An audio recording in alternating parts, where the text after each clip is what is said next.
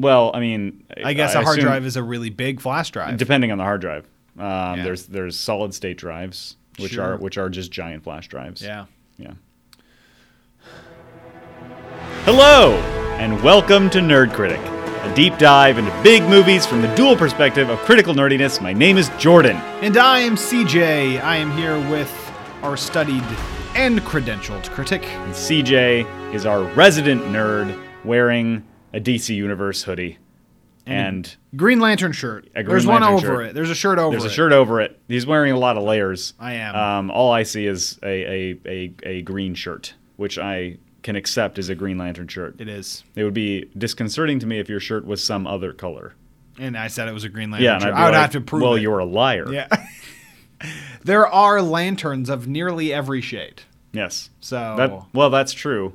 So I could, because it could be red, but and I are could there say it's a red lantern shirt. Are there superheroes called Yellow Lantern and Pink Lantern and Magenta Lantern? You don't want to get into that conversation because the answer is yes. Oh, but nobody knows. I have all the regret. I have only regret. That was the wrong question to ask. Okay. Well, before we get to our awesome episode today, we have a couple of items of urgent business. We will be brief. First, it's all you, CJ. Yes! This is fun. I like this one. I saw this bullet point and I got really excited about it. First, we have a new show. What? Yes. A new show that's not Nerd Critic? A new show. This is another Real Contender production. Yes. Is what you're talking about here. Yes, I am. So Real Contender, we always have stuff cooking, and we have something that is about to come out of the oven, if you will. Oh boy. It's called Trope Hunters. So there is a member of our team that is currently getting her PhD in microbiology. She also loves entertainment. So she took the first season of Stranger Things and kind of broke down and explains through microbiology what the Upside Down is, and the vines and the creatures, and what they are and what they could be. CJ, that is a show theories. I will be listening to. And it's really cool. So anyway, and it's when I say a show, I mean it's 25 minutes long. She went to town breaking this down. Oh my gosh, I'm so excited. If you're listening, how many episodes? So Trope Hunters will be multiple episodes, but it will be a kind of a long time in between them. Okay. So this one is the season 1 kind of dissection of Stranger Things. Next one, they have a ton of ideas that they've shared, and they're working on videos constantly. But one of them has a full-time job, and the other one's going after her PhD. That it's basically a full-time job. So they take a lot of time. But this one is 25 minutes. It's a lot of content. It's a lot of really cool stuff. And if you're listening to this episode on the day it comes out, it got released today. So if you go to YouTube, Real Contenders page on YouTube, you will see Trope Hunters on there. Also, just go to the Facebook. It's all over the place. Trope Hunters. We'll share it. It'll be in the show notes. Yes, and we will share it. And I will use the link in the show notes to listen to it. I personally will. Yes. Use the link in the show notes. Great. And I'm excited about it. Okay. That's super all. exciting. Well done, team. Woo! I love that. Go team, go. Okay. Number 2 item is that we screwed up. Last week... We're going from a real big high to a real big low. A real big low. real low. Last week, the Men in Black International episode didn't land on Himalaya on Friday as promised. So if you tried to go find it on Himalaya, because we were like, go listen to stuff on Himalaya, it's super cool, you love the app, and you tried to do that on the episode or on the day that our episode was supposed to be released, you couldn't find it. Nope. And I am very sorry about that. We are very sorry about that. We also sent out the wrong link in our fancy episode. We sent the link to just the Himalaya homepage. We actually have a Nerd Critic page on Himalaya, but and that was 100% my bad. I forgot or neglected or failed or whatever to append Nerd Critic to the end of that hyperlink. So if you clicked on it, you just went to Himalaya and you would have been like, what? So what? So I'm sure where's the show? Everybody forgives you. I certainly don't. I hope so. But they probably do. If you missed last week's big announcement, you can read all about the super amazing new things that we're going to be doing on the Nerd Critic blog.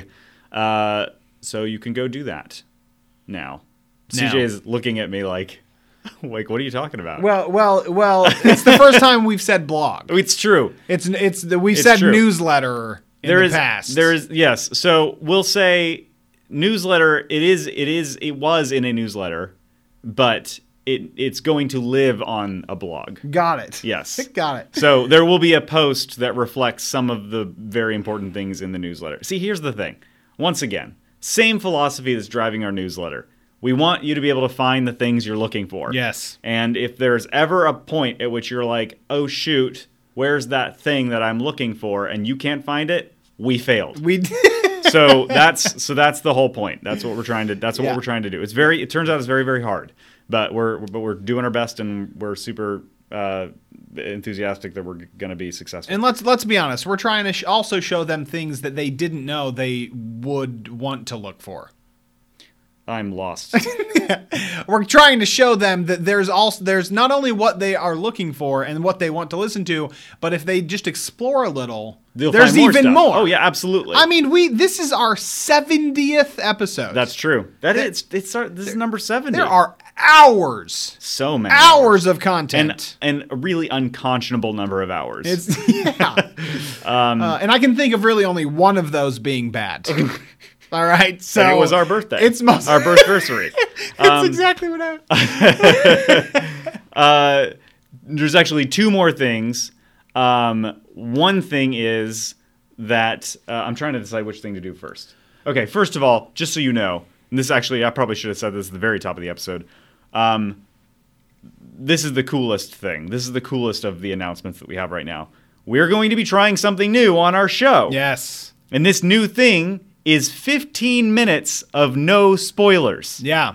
So at least 15 minutes into the episode, there will not be any spoilers. And then we will warn you before there are any spoilers. This is something that we have neglected to do in the past, I think partly because we were afraid in the process of nerding out, in our nerd out portion, we would let slip something. And so we wanted to protect you.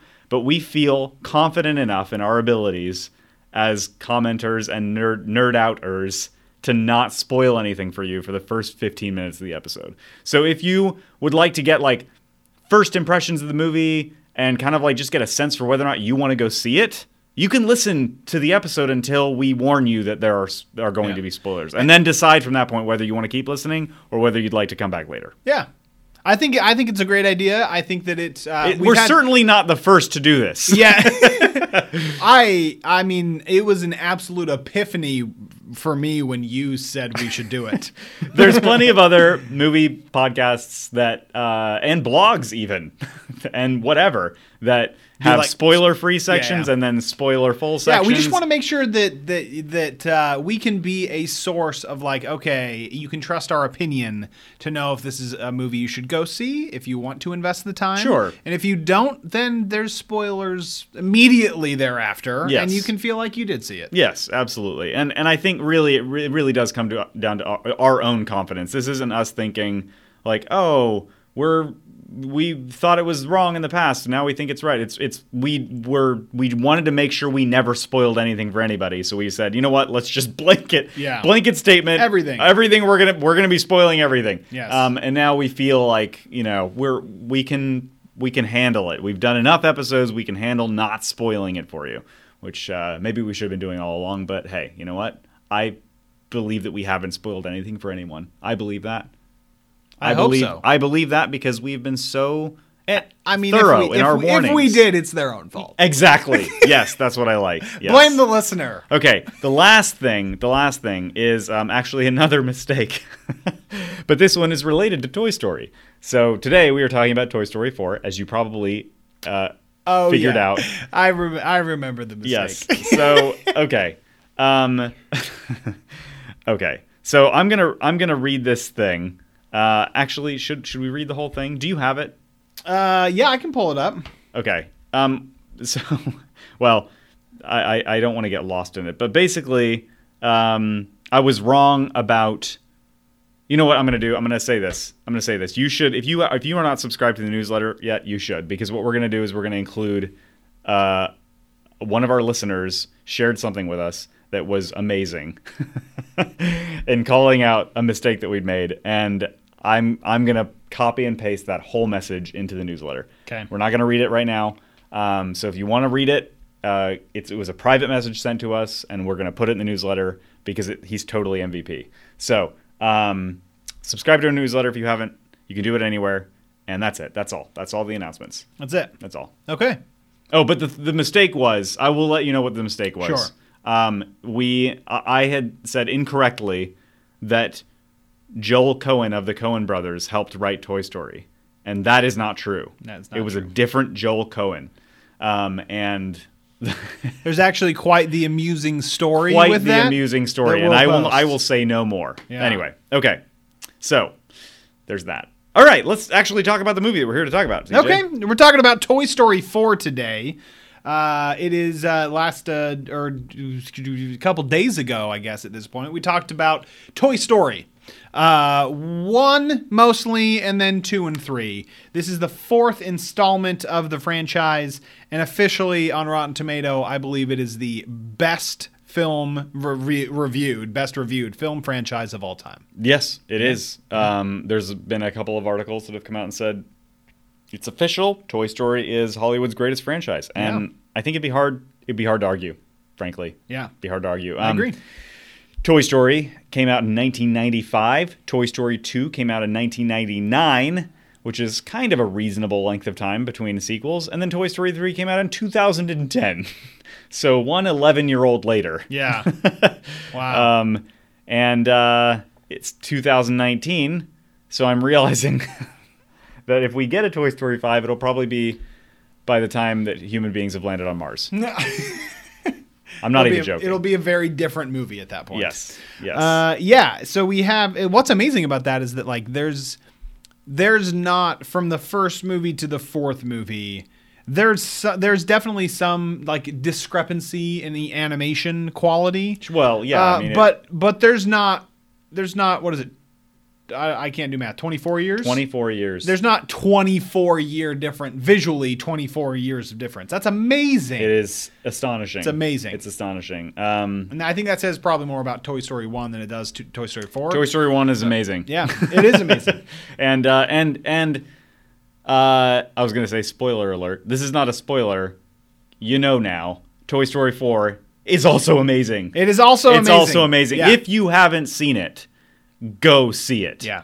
Go see it. I won't say stop listening right now because we're going to talk about some things that will not spoil the movie for you that you may be interested in hearing about. We will warn you before we spoil it for you. But right off the bat, go buy a ticket. Yes. It's so good. Yeah. And it's one of those movies that a successful animated movie will do this, but it's one of those movies that it's not only good for every age. Does not matter how old you are, this movie is going to be fun for you. Yep. It's also like there is a surprisingly applicable like moral story to take away from it, no matter what age you are. Yep. And I was just delighted walking out of the theater. We saw it together, and walking out of the theater, we were giddy. It was just it wasn't that it was a surprise. It's just that it was so satisfying. Yeah. And tenderized. Yes. I was tenderized. You said that. You were emotionally tenderized. Yes, I was. I want to start by saying that the biggest fear. This has to be probably one of the highlights of 2019, like so far, and one of the high points in all of my movie watching history. I feel like it's almost like Toy Story 2 happened again, because Toy Story was so amazing. And when we found out there was going to be a sequel, we were like, oh boy, right? A Disney sequel. What are we going to do? Yeah. It's going to ruin the thing we loved. And then Toy Story 2 was amazing, and then Toy Story 3 where we're like, yeah, it's probably going to be amazing because the second one was so amazing. And then Toy Story 3 was amazing, and we were like, oh my gosh, what a perfect trilogy. And now it's 9 years later, and Disney's like, oh, guess what? There's going to be another Toy Story 4. And we're like, wait a minute. wait a minute. We were pretty sure Yeah. that you finished that story. You left us feeling very confident that the story was over. And so there was a lot of anxiety for me about whether or not Toy Story, man, what is wrong with me? I mean, if you take... Both of us. That's embarrassing. We're bad at this job. I was going to say, if you say Toy Story 4 5 times fast, you're going to get jumbled. Yeah, I'm going to have a hard time. Yeah. So, anyway, all of this is to say that Toy Story 4 feels like the almost on par with the level of surprise and delight of Toy Story 2, in that I did not necessarily expect Toy Story 4 to be a film that felt as substantial and beautiful and necessary as it was. Yeah. And so this movie comes along and just restores my faith in storytelling to some degree, right? And in the idea of sequels and in the idea of adding on to a franchise in a meaningful way without just being like, oh, we'll probably make a ton of money on our best franchise. Yeah. This is a beautiful, beautiful story. And it actually weirdly feels like the true conclusion to this Toy Story trilogy, you know? Yeah. But it's also different because if you watch the trilogy, they can exist as an independent whole. And then this movie comes along and does some really fresh and important and amazing things. And it does feel necessary, but also it's a different kind of story. It's a different story. Yeah. It's doing different things, and those things do kind of exist apart from the trilogy, you know, which is really fascinating. Anyway. Yeah, I want to talk about some of the things. This is nothing spoilers, but some of the things that I loved about the movie.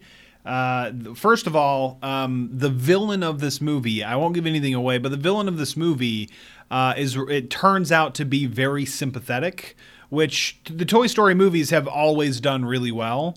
From the second one, is it Stinky Pete? Yeah, I think it's Stinky Pete. so. And then he smells like strawberries. What's the bear's name in the third one? Oh, yeah.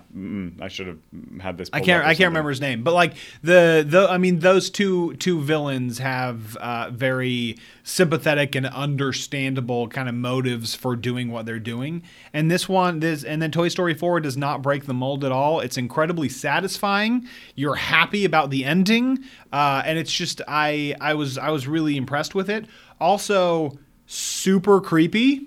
Like takes this fear that we all of us have.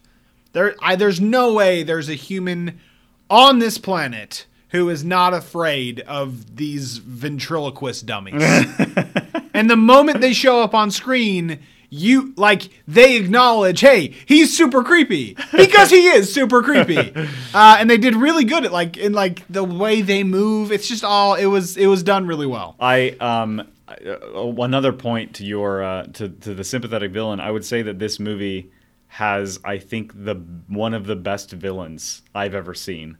Full stop. In both Toy Stories 2 and 3 and 1, in the character of Sid, have an ultimate villain who remains villainous. Yeah. Yes, sympathetic, but also villainous. And I really edging into spoiler territory, but I will just say there is something far more complex going on here. Yeah. And it is super impressive and incredibly effective, like emotionally. Yeah. And so when I say one of the best villains, I'm not talking about one of the best villains in animated movies, one of the best villains in the Toy Story franchise. I mean one of the best villains. Full stop. Yeah. And I am just really, really, really impressed. Cool. I want to move on to Forky. Okay. So Tony Hale. Without spoiling anything? Without spoiling anything. Okay. Tony Hale, who does Yes. the voice of Forky. Yes. Perfectly, by the way. Perfectly. He was quoted saying that I hope that Forky isn't the Jar Jar Binks of the Toy Story franchise, which I think is great because he absolutely could have been. Absolutely, yeah. But he wasn't. He did not go that way. He in a really odd, interesting way, he was kind of our vehicle to more of the world of toys that are alive. We've lived in this world for, at least like 6 hours now with the 3 previous movies, but there's CJ, more to learn. 24 years is how long we've lived in these movies. That's true. But there's more worlds to explore. Oh, I got that sentence out. Yeah, I'm very impressed. I was surprised. You are clearly the master. Thank you. Thank you. I appreciate it. Now I'm going to try and say it again to lead into my next thought. There's more world to explore, and Forky is the vehicle to kind of show us the parts of this world that we haven't seen yet. And he rode a dangerous line for me of being annoying. He was really, really funny when he first shows up, and then he kind of flirted with annoying for a second for me, and then he becomes endearing. And that's a really dangerous and difficult line to walk, and I think that they did it perfectly. Absolutely. Hats off once again to I'd say in any Toy Story movie, even the weaker Toy Story movies, the humor is really good. Yeah. And once again, we get some of the funniest scenes. The humor in this, I'm going to get into it in more detail a little bit later, but the humor is just so fantastic. Yeah. It is so good. And it's interesting to me that they didn't lean on Forky for the comedy. There's lots and lots of comedic beats to mine, and it comes from everywhere. It comes from every angle. It's almost always unexpected, and it's always delightful. Yeah. And one of the genuinely best comedies of the year, Toy Story 4. Yeah. I was thinking about a scene that got me laughing. I also want to talk about in the non-spoiler section of this. I want to talk about something that kind of didn't bum me out, but I wish was a little bit different. Which was nearly 100% Woody's movie. Yes, which is great. Like he's a really good character that we know and love, and there is a lot to explore in like this new chapter of no longer being Andy's toy and all of that. There's a ton to explore, but I wanted a little more ensemble. I wanted a little more adventure from the other people, especially Buzz. Yes. I think he was underutilized a little bit. Buzz was a little underutilized. We'll talk about that a little more too. Yeah, but but again, I'm saying this as kind of a spoiler-free critique of the movie. 100% go see this movie. Yes. It is worth seeing. Take your kids, take your grandma, take whoever, because anyone is going to grab love a stranger off the street. Yes. Risk restraining orders. It's all worth it. Yes, totally agreed. Don't be too disappointed if you were expecting more character stuff from Buzz Lightyear. Yeah. That's all. Yeah. There's a lot of good Buzz stuff. There's a lot of good Buzz comedy. Real good Buzz Lightyear comedy.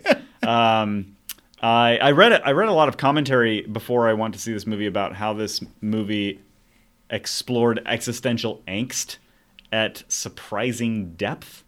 And it did. Yeah. It was very impressively sort of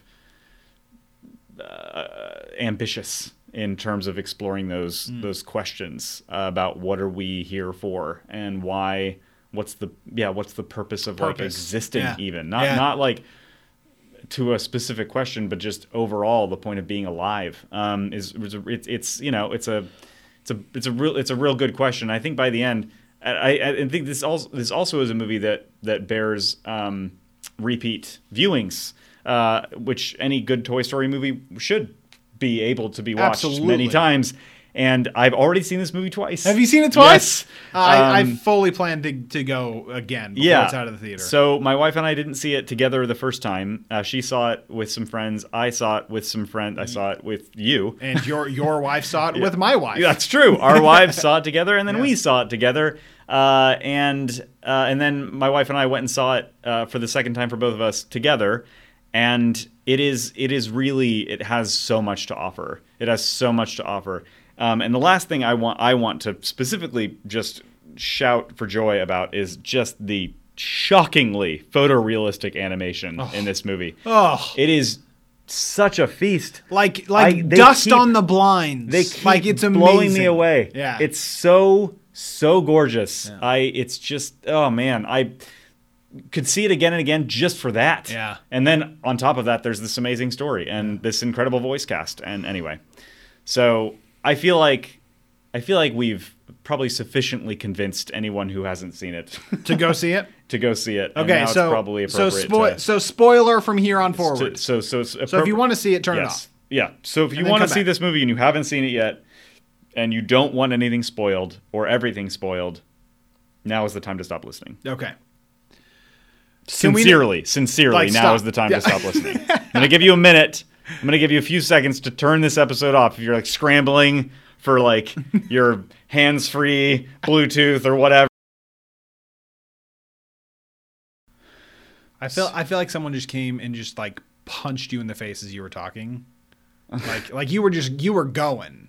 You're like, we're gonna give you a spoiler, and then it just stopped. So our recording stopped. So if there's a weird beat where there's like a second of silence, and then we're talking, and it sounds like there's an interruption in the episode, it's because there was. There was an interruption in the episode. The batteries died. They betrayed us.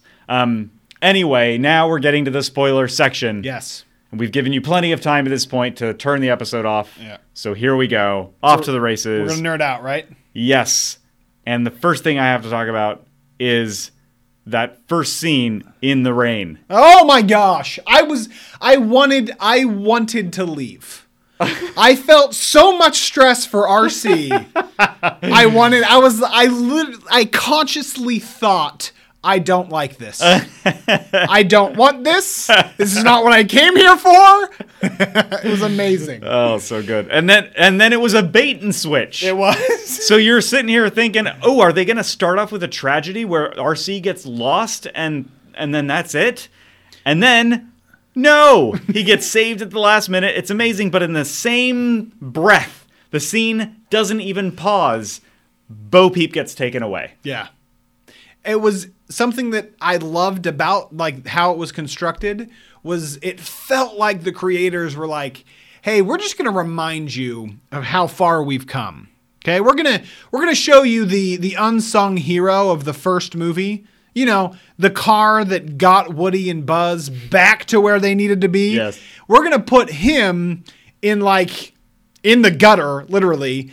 And then once we save him, we're gonna remind you of the romance that started in the first movie as well. That never got paid off. It never got paid off, and we're gonna rip it away from you. It was like we're gonna show you where you have been, make you super bummed out, and then cheer you up by the end of the movie. After Bo Peep literally saves his life. Yeah, yes. And then Yeah. It's so lovely. And so the main thing that I wanted to talk about is the dialogue between Woody and Bo. Okay, so I have to nerd out about this because this is the first thing. This feels like a little bit more like later Nerd Critic episode critical conversation type stuff. It's all good. It's just I want to dig a little deeper. It's not just, but for me, this is nerding out. Like I loved that scene of dialogue so much because everything was said between the lines.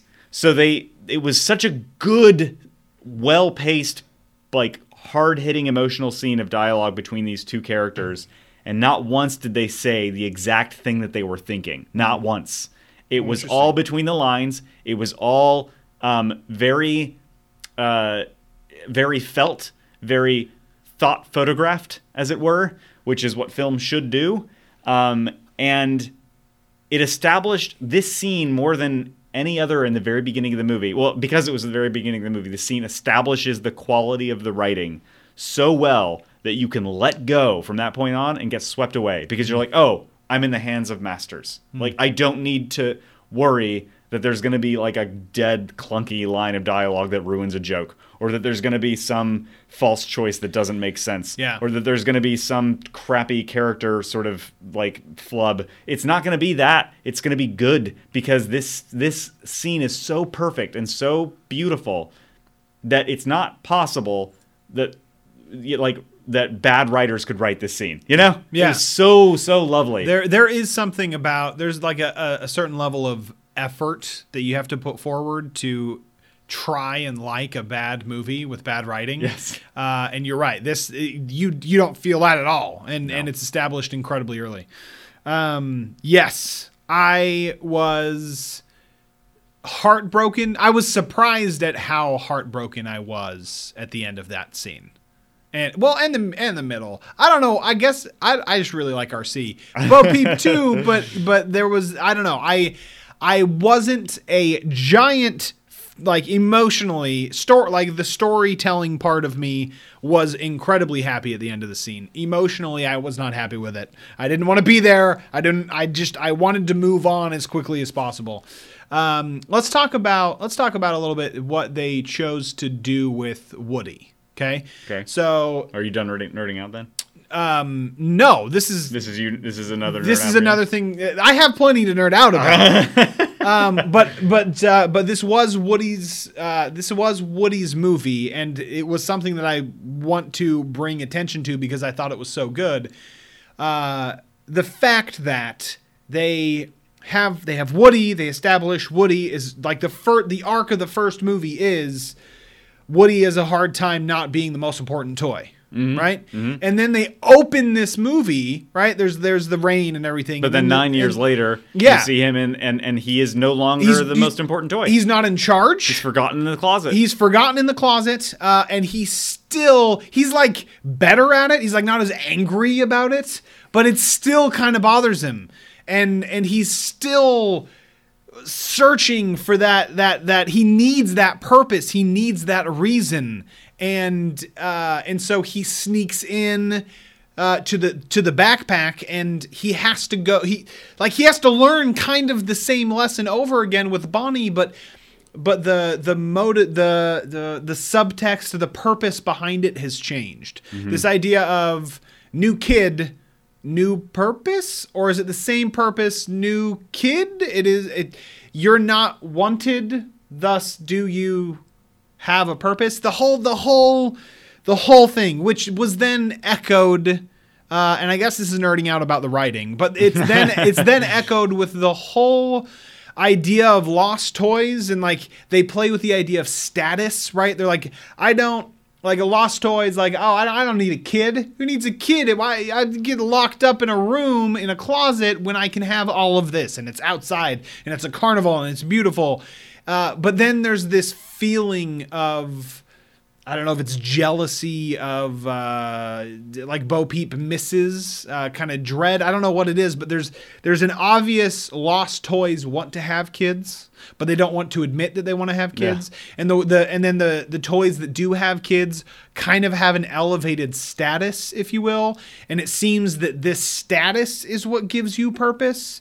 And it like, how complex is that for a kid's movie? Because I was watching it and thinking, like, once I got to the status part of like, oh, Woody, because he has a kid, is one like a really blessed toy, right? He's like really lucky. Yeah. And the fact that he has a second kid, like he was handed down and not just thrown away, is an even bigger of a deal. And he doesn't know how lucky he is, but for some reason that gives him purpose that the lost toys can't seem to find. And so I'm thinking in my head, do I attribute status in my life to purpose? Those with a higher status must have a better or bigger purpose.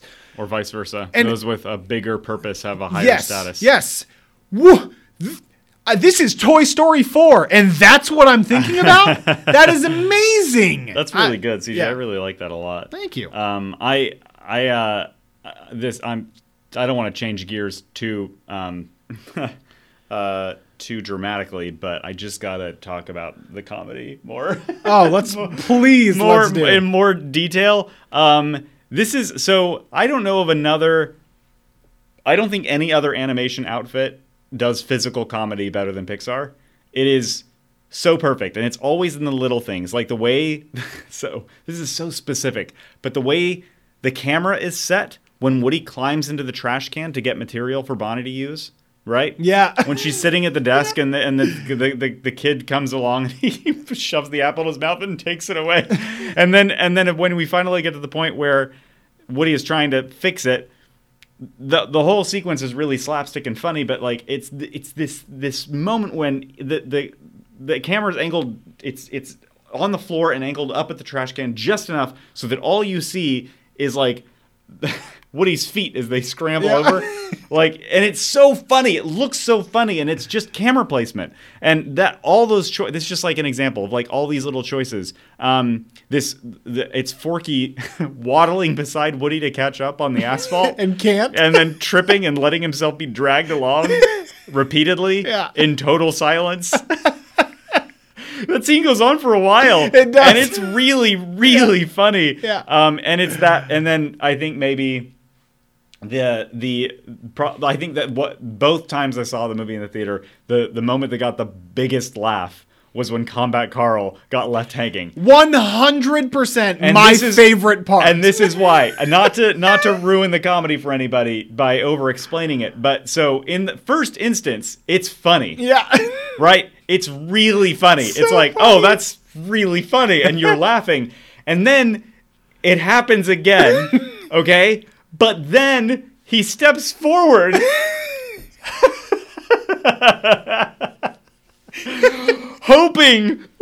Just hoping maybe, and the scene is just kind of going on without him, and it is so funny, and it is in that one step forward that the crowd truly erupts. Yeah. Like that's the moment where you're just like, oh my gosh, it could not be funnier. Oh, it's so amazing. Those really, really minute specific choices is what makes the comedy work so well. Yeah. And there's that kind of thing all throughout. I loved it so much. It's amazing how they kind of the different kinds and different levels of comedy. So just thinking about Combat Carl with his hand in the air, stepping forward again. It's great. I love because something like that, right, is a very small detail. It's obviously a very obvious like funny. We are trying to be funny moment, but it's in that tiny little detail of him inching forward, right? Yep. And then they have. And then they have stuff that's like a little larger, right? A little more obvious. Like first of all, Duke Kaboom. Yeah, I think so. Is it Duke? I want to say it's Duke Kaboom. Duke Kaboom. Oh my gosh. His whole character was just this giant joke that they could kind of go to over and over. Oh right? My gosh. P.S. Favorite voice surprise, right? Keanu Reeves. He was the most. This is I guess great. Pun intended, but he was the most animated I have ever heard him. Like he got into it. Oh my Dude, God. Kaboom! Yeah, it was great. If anyone was wondering whether Keanu Reeves could pull off this kind of thing, wonder no longer, right? Yeah, he's so good. He's so good. It's so just deliciously good. Like from the first moment all the way to the very final moment, and when he does it with his eyes closed, he's like with his eyes closed, and they're like, wait, what? Yeah. And then he's off, and his eyes are closed, and then he stands up at the end, and then his head smacks into the light, but it's totally unfazed. Yeah, it's just so good. My gosh! The other larger bit that I loved. That you were cracking up so bad, and might have been one of the few laughing in the theater, but it was the inner voice. Oh my gosh. Of Buzz. Oh my gosh. And just the whole setup and just they go to it over and over. Yes. Look out, a meteor shower. And he just looks up. Woody? Well, thanks, inner voice. I think the part that gets me the absolute most is at the very end when he keeps pressing his inner voice button and he's like looking for the answer, and the mother is like, "What is this wrong with this toy?" And she picks it up and he's still pressing it. At one point, he's getting put into the cabinet and he's like, "You forgot your backpack at the antique shop. Let's go." It's just like It's so funny. It's so funny, and it's amazing because it barely works. It barely Yeah, it works. does barely work. Like and that's it's like this is like risk-taking comedy, right? It's so confident that it knows it can get away with this moment, and why? Because you've been there. Because you've been that parent that is trying to deal with a toy that won't shut up. I have a baby at home that has battery-powered toys, and when you can't figure out how to make them shut up, you start to go crazy. You're not listening to what they're saying. You're desperately trying to figure out how to make them turn off. At that moment, he could literally have said almost anything, and the mother would not have noticed. So it's perfect, and it totally works. I love that the kid, it just like hits the kid in the face. Whoa. Oh, my backpack! It 100% works. Yeah. Oh, man.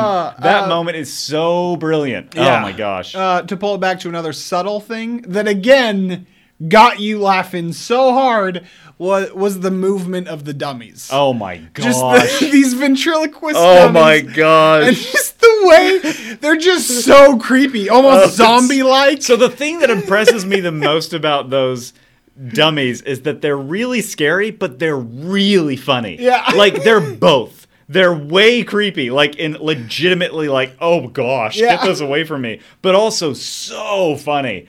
Like, the way he swings around and waddles away with the sheep attached to his butt.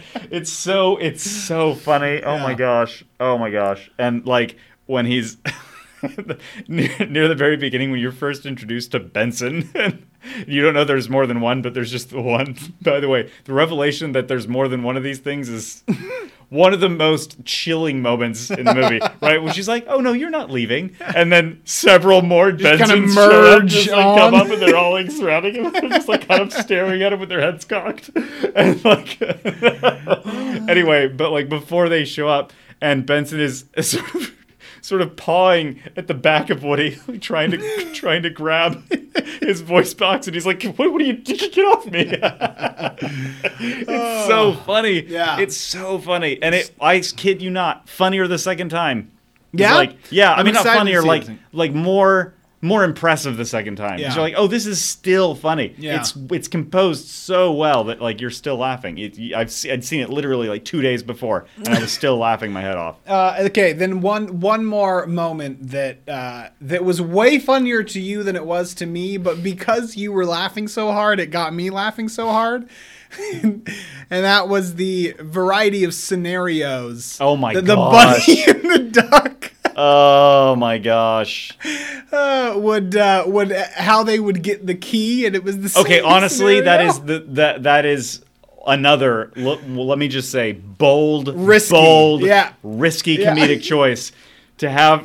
So, and it is the power of threes. Like if you watch like any really really good comedy, and if it does it elegantly, it's the third time that kills you. And the way that they held it out, the wait for it moment for the third scenario was so brilliant. It's that thing where they're like, you know, the first plan is we'll jump on her face and tackle her to the ground. And the second scenario is almost the exact same thing. We'll distract her with a baseball, and then we'll jump on her face. Yeah. And then the third scenario is you're expecting it around every corner. Yeah. She goes home. She's getting something out of the fridge. Takes a bath. They line up the shots each time to make you expect that they're gonna jump out from nowhere, and then they don't jump out. They rise up in the night. And then it staring cuts to the over exterior her. shot, and the lights go on, and she screams, and then it cuts right in the middle of the scream, and they're like, "What is that? What are you talking about?" And anyway. It's just perfect. It's perfect. Yeah. It's comedically just so brilliant. Anyway. Yeah. Oh my cheeks hurt. My cheeks hurt. I'm not going to lie. Oh, it's fantastic. One more thing that I have to just this is a total geek nerd out moment for me. I was just like giddy inside, right? When they open up, when Bo Peep opens up the secret door to the the hidden toy club in the antique shop. Oh, yeah. So awesome. Yeah. I was like, I want to go there. Yeah. I'm going to be like opening up every little door in any antique shop I see and like looking to see if there's any toys like hiding back there. That was so cool. Yeah. Oh man. And it's like, it was very like casually dropped in. Like it didn't seem to matter that much. It was just like, oh, this is where we're going next. And it's just, and it was. But it added so much to the world. So much to the world. Yeah. Yeah. Oh my gosh. Like, world building, man. Yeah, I loved, so that's a good segue into Bo Peep. Okay. So something that I thought about was like, because obviously I would think obviously like the progression of Bo Peep in 2019 as this like kind of hardcore adventurer.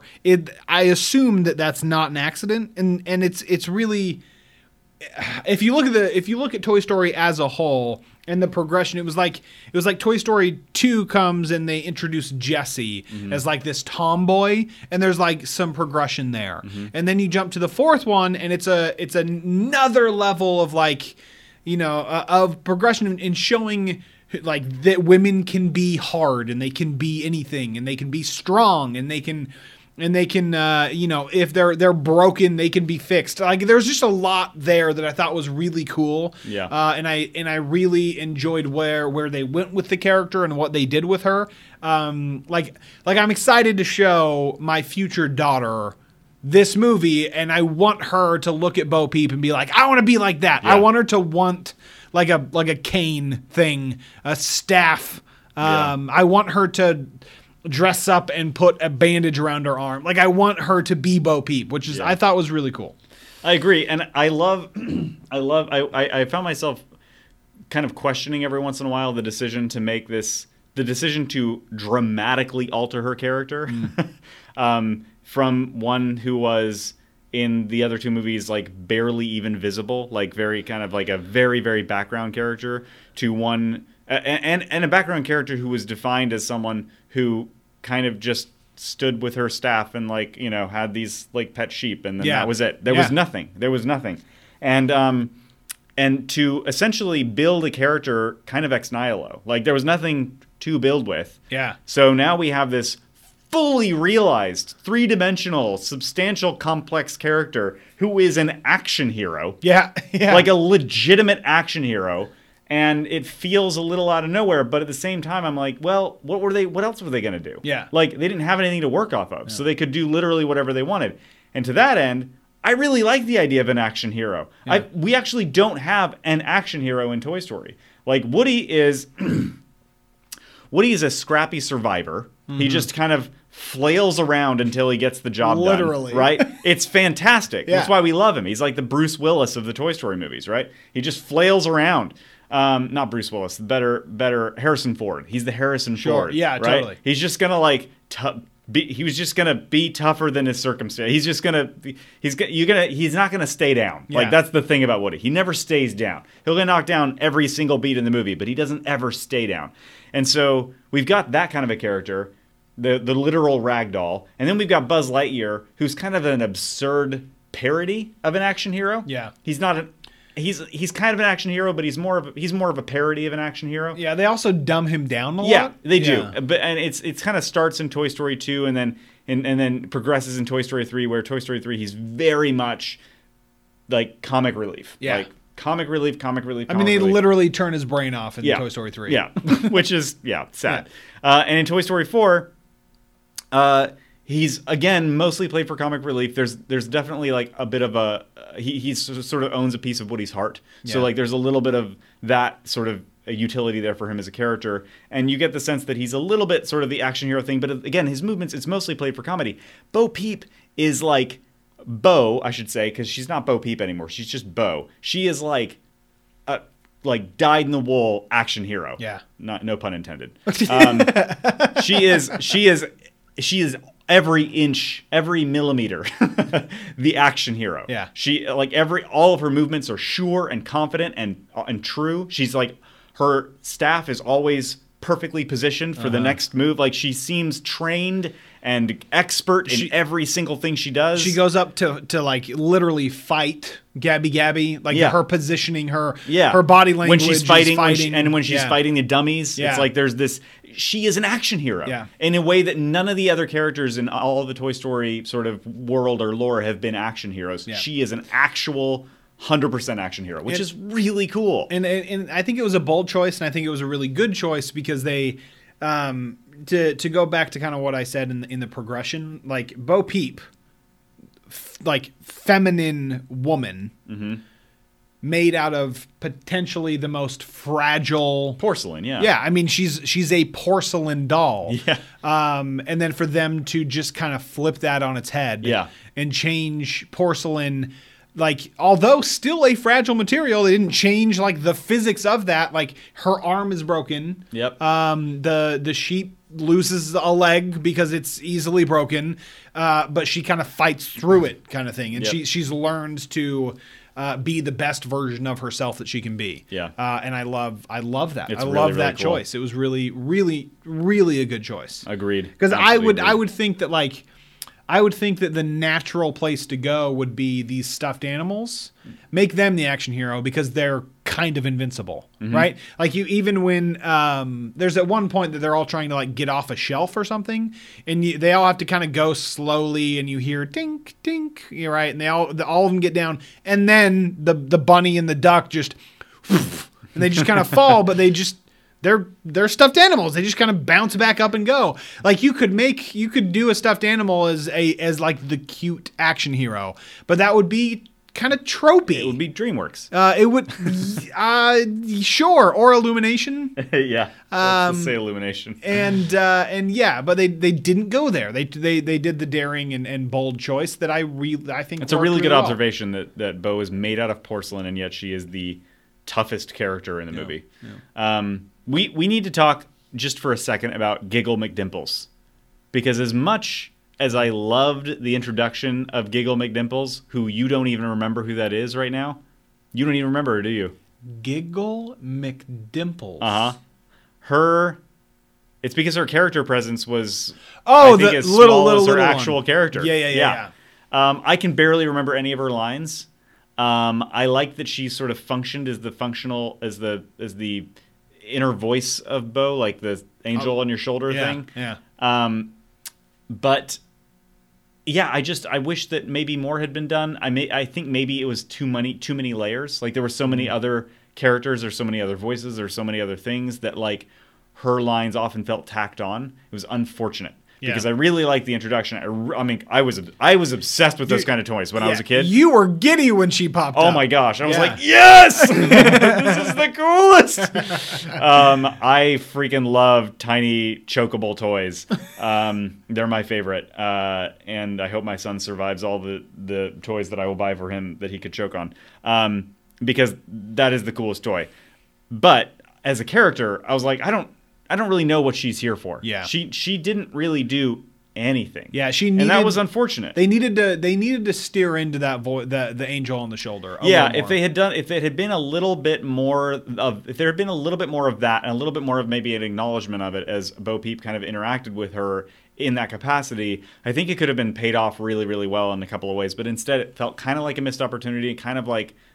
Or something that was just sort of plain unnecessary. Yeah. Like if you had taken her completely out, then I would have missed that really awesome moment where she was introduced. Sure. But that's it. Well, there's also a level, I think kind of the purpose, especially when she's first introduced, kind of the purpose of her character was to give the exposition of where Bo has been. Yes. So they would have needed to find a way to do that, whether it was like... But another character that comes in and it was mostly accomplished in her conversation with Woody, because Woody didn't know either. So it wasn't that we needed another character to have the explanation, you know? Yeah. So, but it gave me a sense of like of Bo having kind of a best friend, and the fact that like, hey, you remember that rag doll I told you about? This is him, and like it kind of gave context to the relationship and the status of the relationship between Bo and Woody at that moment right then and there.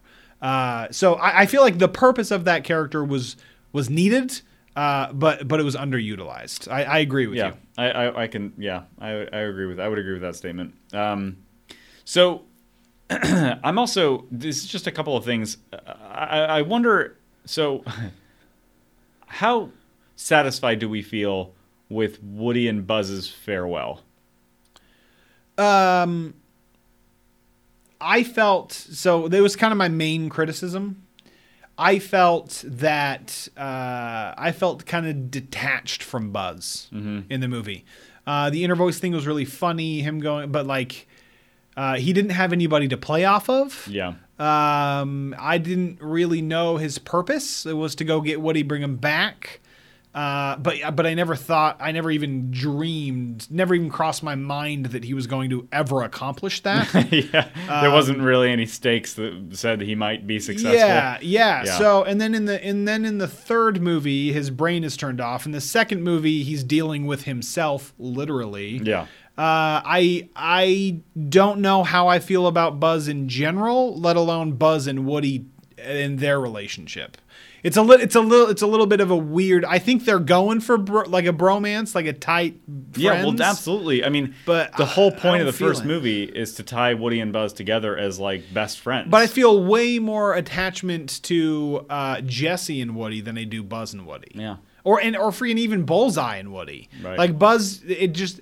There's something missing there for me. I love Buzz like as a character, and like growing up, I literally had Buzz, but the relationship between the two of them seems a little murky to me. Mm-hmm. Yeah. So I was fine with it. It could have been emotional if they played into it a little bit more, but I almost would have given like I would have had the farewell be kind of Jesse and Bullseye saying goodbye, and then the rest of the crew like crowding him like they did, and then Buzz kind of hanging back, and then slowly saying like, "Hey, giving his blessing." More weight. I don't know. Yeah, I don't know what that weight looks like, or what the dialogue is there, but it feels like there should have been something. Something he could say that would kind of like bring home the conclusion of this relationship. And we get the To Infinity and Beyond thing, which was really lovely. But yeah, I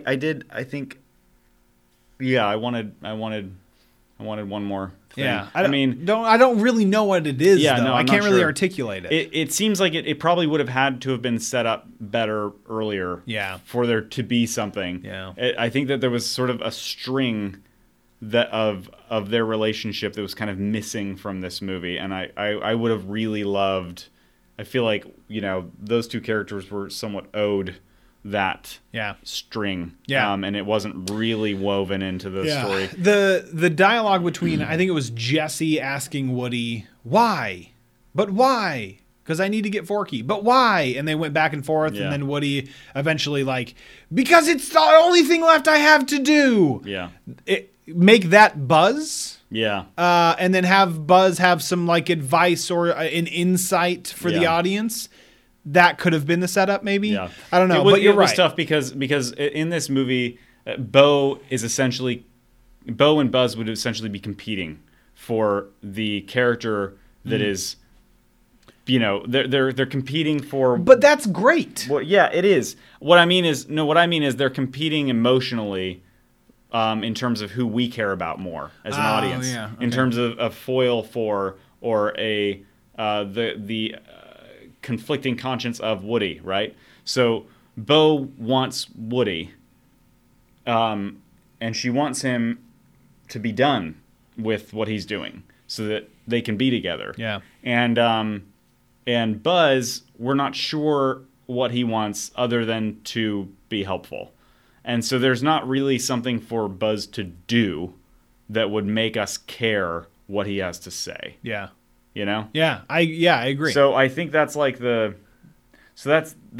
difficult. That's difficult. And I almost think as much as I loved the comedy of Buzz's character in this movie, I almost feel like his character was sort of written in after the story was written. Yeah, it doesn't feel like he was integral to the story, unfortunately.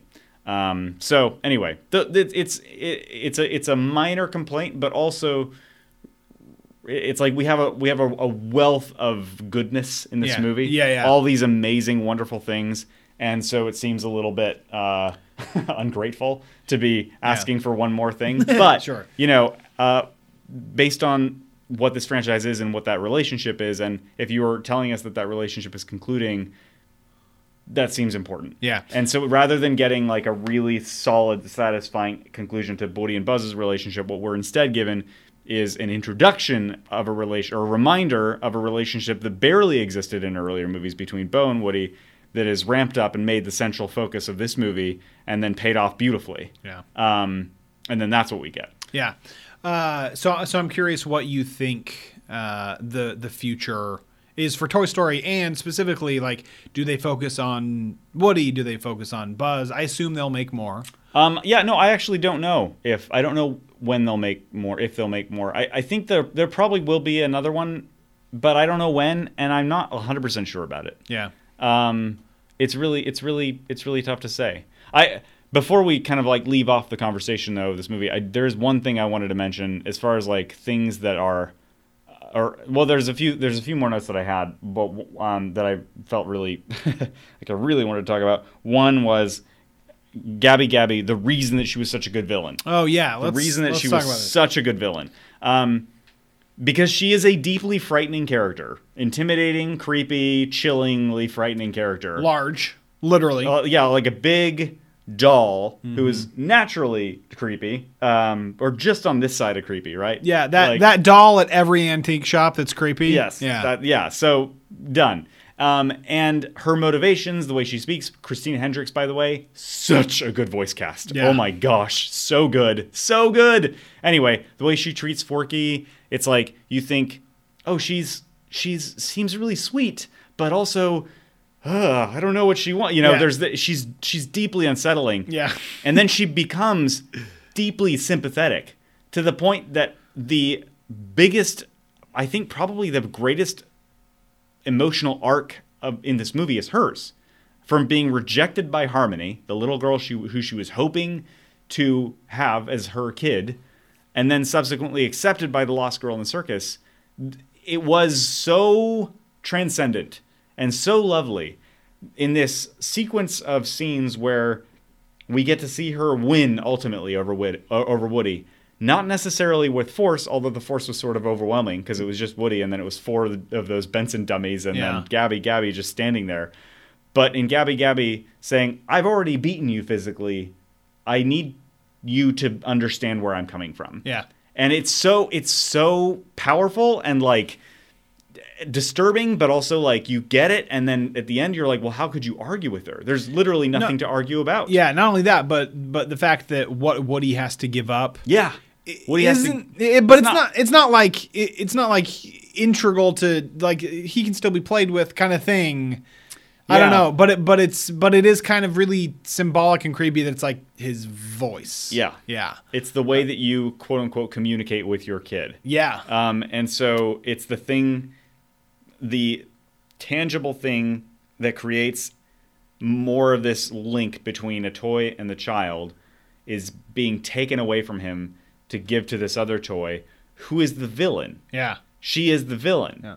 But you understand the villain so much that you can no longer totally see her as villainous. Mm-hmm. And so, and her, the fact that in a lesser movie, she would have gotten what she wanted. Yeah. Right? Because I think once again, in lesser hands, that moment would have been enough to convince us that she was right all along.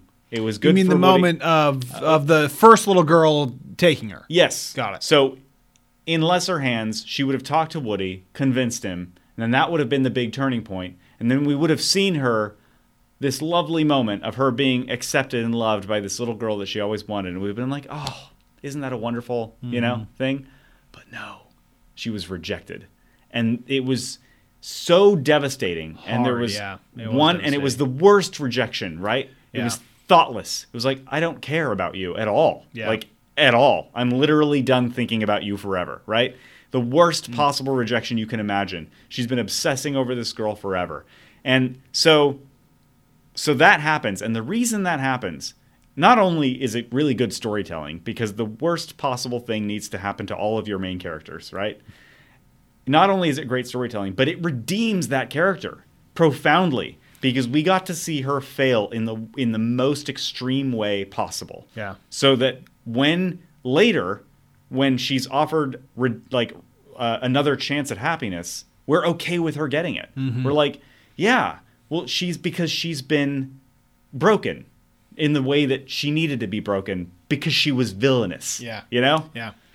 I love the role that Woody played in all of that. This idea that, what he wants at the beginning of the movie. It's like the hero's journey, right? He wants something, and then he kind of enters this new world where he finds a way to get it, and then he goes after it, and then he enters either, goes back to where he was with the thing that he wanted, or he's changed in some way.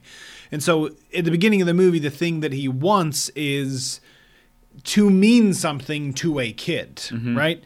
Which then, when you meet Gabby Gabby, is the exact same thing that she wants. Mm-hmm. And the desire, the thing that Gabby Gabby thinks can bridge that gap, is this voice box that Woody has that has been the way, at least with Andy, that was kind of a defining feature of him as a toy, the way he communicated with Andy. And it's kind of this choice that Woody has to make when Gabby Gabby is like, you have the thing that I need.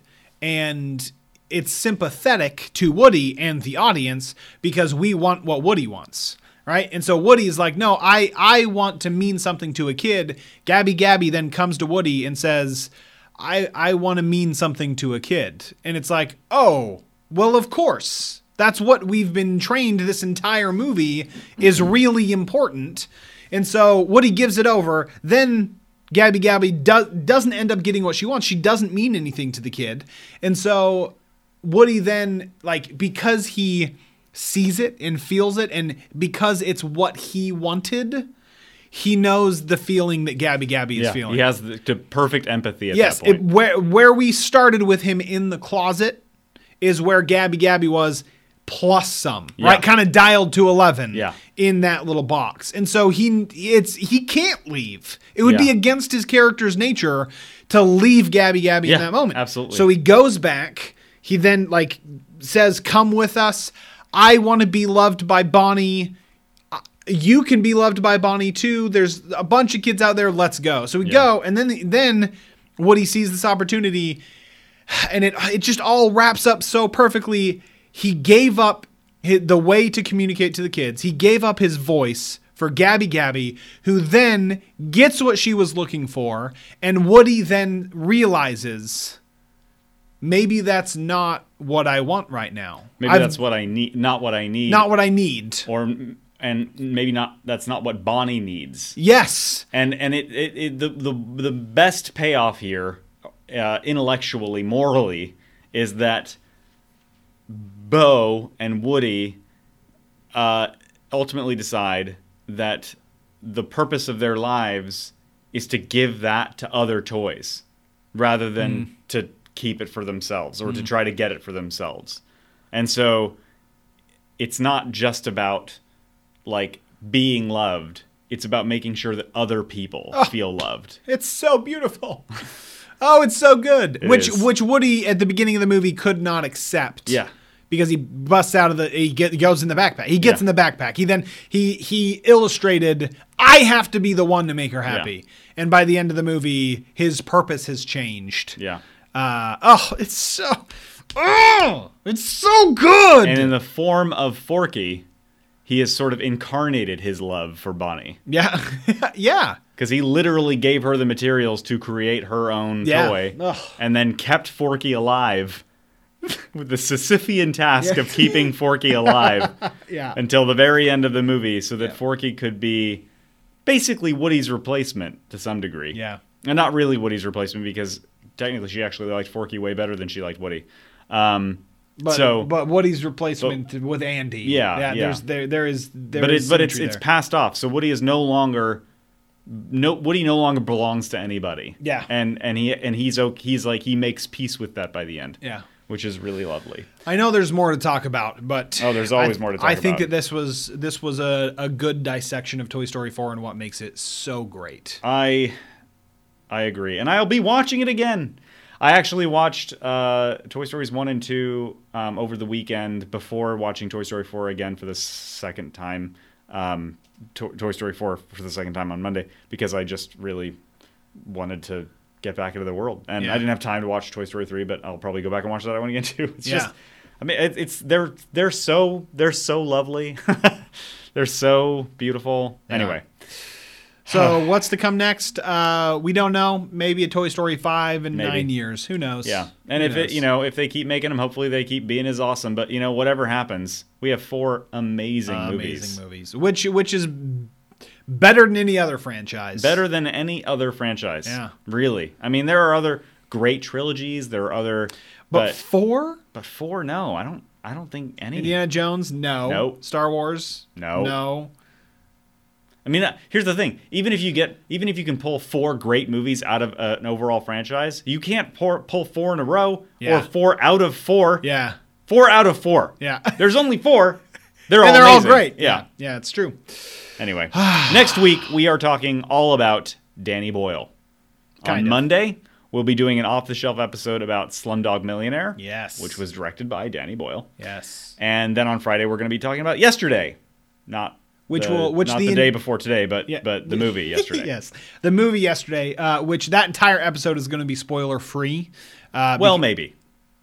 The majority of that episode. We may do a similar thing where we but we'll let you know if there's spoilers. I mean, I don't think a ton of people are going to have seen that. We'll see. We'll see what happens. I think we haven't talked about this. I'm sorry, listeners. CJ and I haven't agreed about this, but I think that because we're going to be training ourselves to do spoiler-free bits in the beginning of each episode, that we will probably do some spoilery stuff. Do spoiler-free and spoilers for every episode. Yes. Got it. All right. Yeah. All right. Yep. Then I take back my previous statement. But you can listen to the first part of every episode. You can. Yeah. Excuse me. So we hope that you'll be back to listen to all of those wonderful things. And also, if you haven't seen Slumdog Millionaire, go watch it. Yeah. It's so great. Yeah. I'm not going to say anything else right now, but go watch it so that when we talk about it next week, you are just there and prime and ready to go. Yeah, super enthusiastic with us. And if you have any specific movies that you want us to talk about, or you have any questions or comments or anything, we are everywhere. Everywhere. I mean, Facebook, Instagram, email, website, all over the place. There's no excuse. Yes. And if you're not on that weekly email list yet, get on it. Yeah. Get on it. I remembered this time. Thank you. Get on it. Yeah. And also thank you, Michael Bondmiller, for the wonderful music. Yeah. Always. Leading us out. Yeah. Right out. Right now. Right as we're remembering to love movies like a nerd and respect them like a critic. And cut.